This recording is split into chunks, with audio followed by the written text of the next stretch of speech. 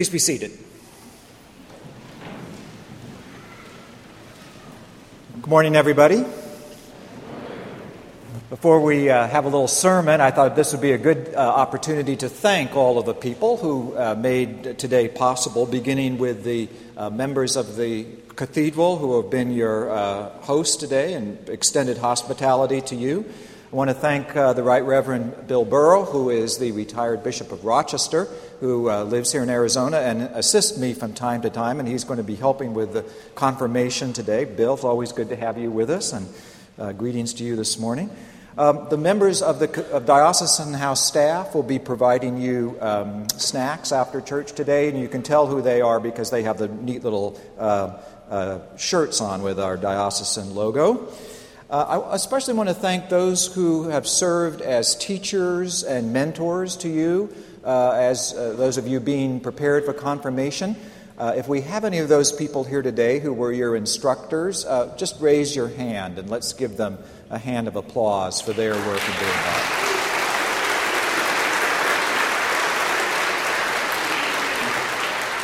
And likewise for those who are parents who have supported especially our young people in this process, or mentors or friends, you know who they are, but let's have a hand of applause for them as well.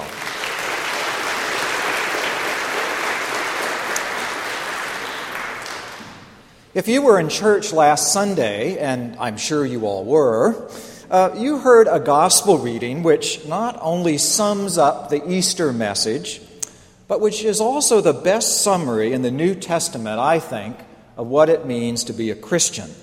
It's the gospel lesson that we heard again today. It's the story of the road to Emmaus. This morning we gather for the sacrament of confirmation, and I would like to return to that gospel passage and return to that journey. So this morning you might say, we're on the road again, on the road to Emmaus. Life is a journey. Yeah, we've all heard that before, right?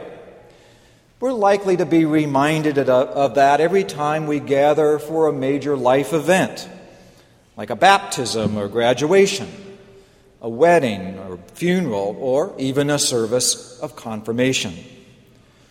The journey that we call life is such a part of our human understanding that it's reflected over and over again in the great literature of the world, from Homer's Odyssey to Tolkien's Lord of the Rings. And it's no wonder that so many of us like to travel. When I was in college, it was the road trip. Remember the road trip, grown-ups? When we got older, it was the holiday cruise, or the trip around the world if you were really lucky. There is some deep part of us that wants to see and experience new things, even if that only makes us glad to be home again. We get so excited about our travels that we can hardly wait to share our stories and pictures with our friends. When I was growing up, we would bore our friends with home movies. Now we can do that instantly by posting travel snaps on Facebook and Instagram. Our gospel passage today is about a journey, a road trip. In fact, the passage has come to be known as the road to Emmaus. It reminds us that we as Christians are also on a journey. This should come as no surprise, since there are lots of journeys mentioned in the Bible.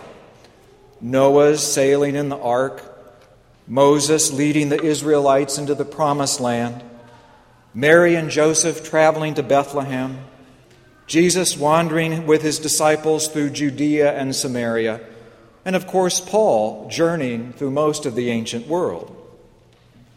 This particular road trip reminds us that Christians are also called to be on a particular journey, and it's a lifelong trip. It starts with our baptism, and it ends with our funeral. And along the way, we learn what it means to be a follower of Jesus. A friend of mine, Bishop Mary Glasspool of Los Angeles, points out that this particular gospel story is perhaps the best summary of the Christian faith journey ever. And that makes it a particularly good text for any time we come together to have a confirmation service or when we renew our own baptismal vows. Now, at first, it doesn't really seem like much of an interesting story. There are two people traveling home. Cleopas, mentioned only once in the New Testament, and another person who is unnamed. Now, it's often assumed that both of these characters were men, but in fact, it doesn't say that, and it could actually be Cleopas and his wife. They are headed to Emmaus, a village not far from Jerusalem. Although, in fact, we really don't know exactly where Emmaus was located, although over the centuries there have been lots of suggestions and churches built in a number of different places. Two undistinguished people on an ordinary road headed home to their little village, feeling depressed and discouraged. They had placed such hope in Jesus, and he didn't deliver. They thought that he was going to save the people of Israel. Well, it turns out he couldn't even save himself, it seems, from the executioner. So far, not very inspiring or interesting. But when we stop for a moment, we realize that we have much in common with this pair. Even after experiencing Easter, many of us are still not quite sure what to make of Jesus or what the resurrection could mean for us personally, or even if it's true. In this post-Easter season, most of us are returning to life as usual, headed back to our own Emmaus, perhaps even feeling confused or disillusioned and disappointed. But then, somewhere along the road, the disciples are joined by Jesus. Somewhere in our journey of life, we too encounter Jesus. Of course, many times we usually don't even recognize him. Sometimes it's only by looking back to our past that we can see Jesus was walking with us all along, even when we didn't know it. But then, step by step, Jesus leads the disciples through their doubts to an experience of him as their risen Lord. And the way they got to that point of belief is kind of a roadmap for our own journey of faith. We come to our faith questioning and confused, searching for God, often disappointed in the religious experiences that we've had in the past. I've often been struck by the fact that most of us did not grow up as Episcopalians. I know I didn't, but many of us have experienced with lots of other spiritual approaches. One woman that I confirmed not long ago allowed as how at different points in her life she had been a Roman Catholic, a Southern Baptist, a Mormon, a Buddhist, and now finally an Episcopalian.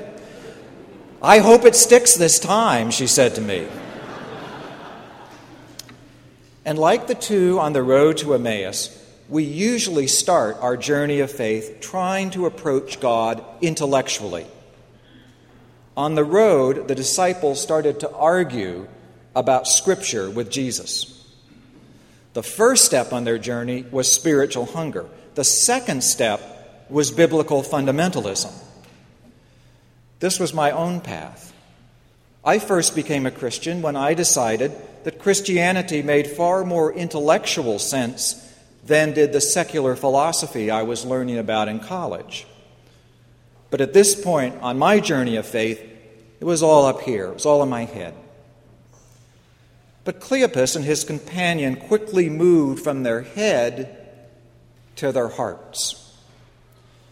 There was something about Jesus' brilliant answers that intrigued them and that compelled them to ask him to stay with them and to sit down and have a meal together. They extended hospitality to a stranger. But Jesus quickly turns the table on them, quite literally. He starts off the meal as their guest, but ends it by being their host. He takes the bread and breaks it and gives it to them, and they know for the first time that he is the Lord. They experienced, we might say, the shock of recognition. Has that ever happened to you? Did you ever run into an old friend or family member, maybe you hadn't seen each other for many years, and you start talking with them, and you suddenly realize who it is you're talking to, and you say, "Oh my God!" Well, that's what these guys did. They said, "Oh my God," and it was their God. Jesus hasn't said a word. He simply feeds them, and in that act of feeding them, they recognize who he is. The next step of their faith journey, their actual conversion, was simply to recognize what Jesus was doing for them. Now, as Episcopalians, you may be asked by your friends, "How come you always have Eucharist on Sunday? What's with that?" Like other churches, we have, too, a lot of words, a lot of explanations of the faith, lots of rational discussion, but the heart of our worship is nonverbal. It's a celebration not of what Jesus says to us, but what he does for us. And we all know that nonverbal communication is the most important part of any relationship. It's how we tell how someone is really feeling when they talk to us. You know, people might say all the right words when they talk to us, but if they can't look us in the eye, or if they're shifty, we might know they're lying. Or if their face turns all white and their lips get all tight, that person is probably really angry, whether they will admit that or not. Scientists, in fact, say that as much as 80% of human communication is nonverbal. And God's love is nonverbal too. And we recall those loving gestures in the sacrament of bread and wine.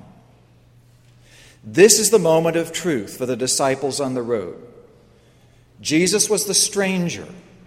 Now he becomes the risen Lord, not by what he says, but by what he does. Could we find any better reminder that we are known as Christians, not by what we say that we believe in our heads, but by the way we treat others? It's almost a cliche, isn't it?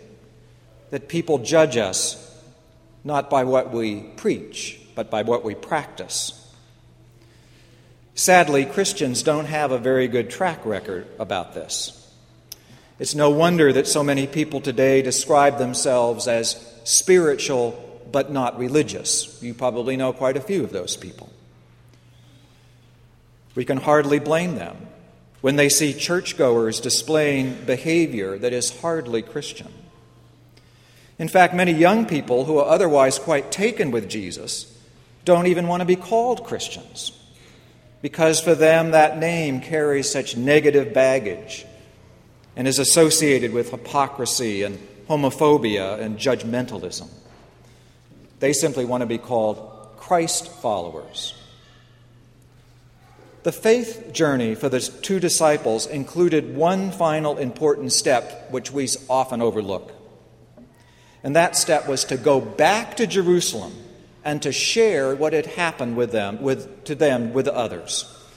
They didn't stop, like many church people do, simply with the claim that they had accepted Jesus Christ as their personal Savior. No, they ran back to Jerusalem, apparently in the middle of the night, to wake everybody up and to share the good news that Jesus had been known to them in the breaking of the bread. They were the first evangelists. And the church that we see today was built on their passion and their conviction about what had happened to them.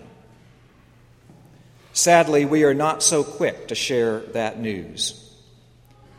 A wise old priest once told me, the reason the church isn't growing is because we spend far too much time debating about what we believe about Jesus instead of telling others about what Jesus has done for us. This morning, I suspect that you are all on different places on your own road to Emmaus. You may have just begun to walk the pathway of faith, perhaps propelled by your own search for meaning in life. Or maybe you're simply trying to put one foot in front of the other, headed back to work and home after many disappointments, thinking, is that all there is? Maybe you're further along, trying to make sense from Bible study and debate just what God has in store for you. Or maybe you have caught a glimpse of Jesus in what started as an ordinary conversation or a simple meal. Perhaps you are even blessed to be firm enough in your own experience of Jesus to share that experience with others. But wherever you are on that journey, you can be sure of this, that Jesus is with you, whether you recognize him or not. He invites you to walk with him, invites you to break bread with him, and invites you to share the good news in all that you do and say. Our journey of faith is just like T.S. Eliot described. We shall not cease from journeying, and the end of all our journeying will be to arrive where we started and know the place for the first time. The place where we start is God, and the place that we end is God. The disciples said, "Did not our hearts burn within us as he talked to us on the road, as he was opening the Scriptures to us, as he was known to us in the breaking of the bread?" Jesus is waiting for you on the road to Emmaus, wherever that might be. He's waiting to guide you home. He's waiting to feed your soul. And he's waiting to take your heart and set it on fire.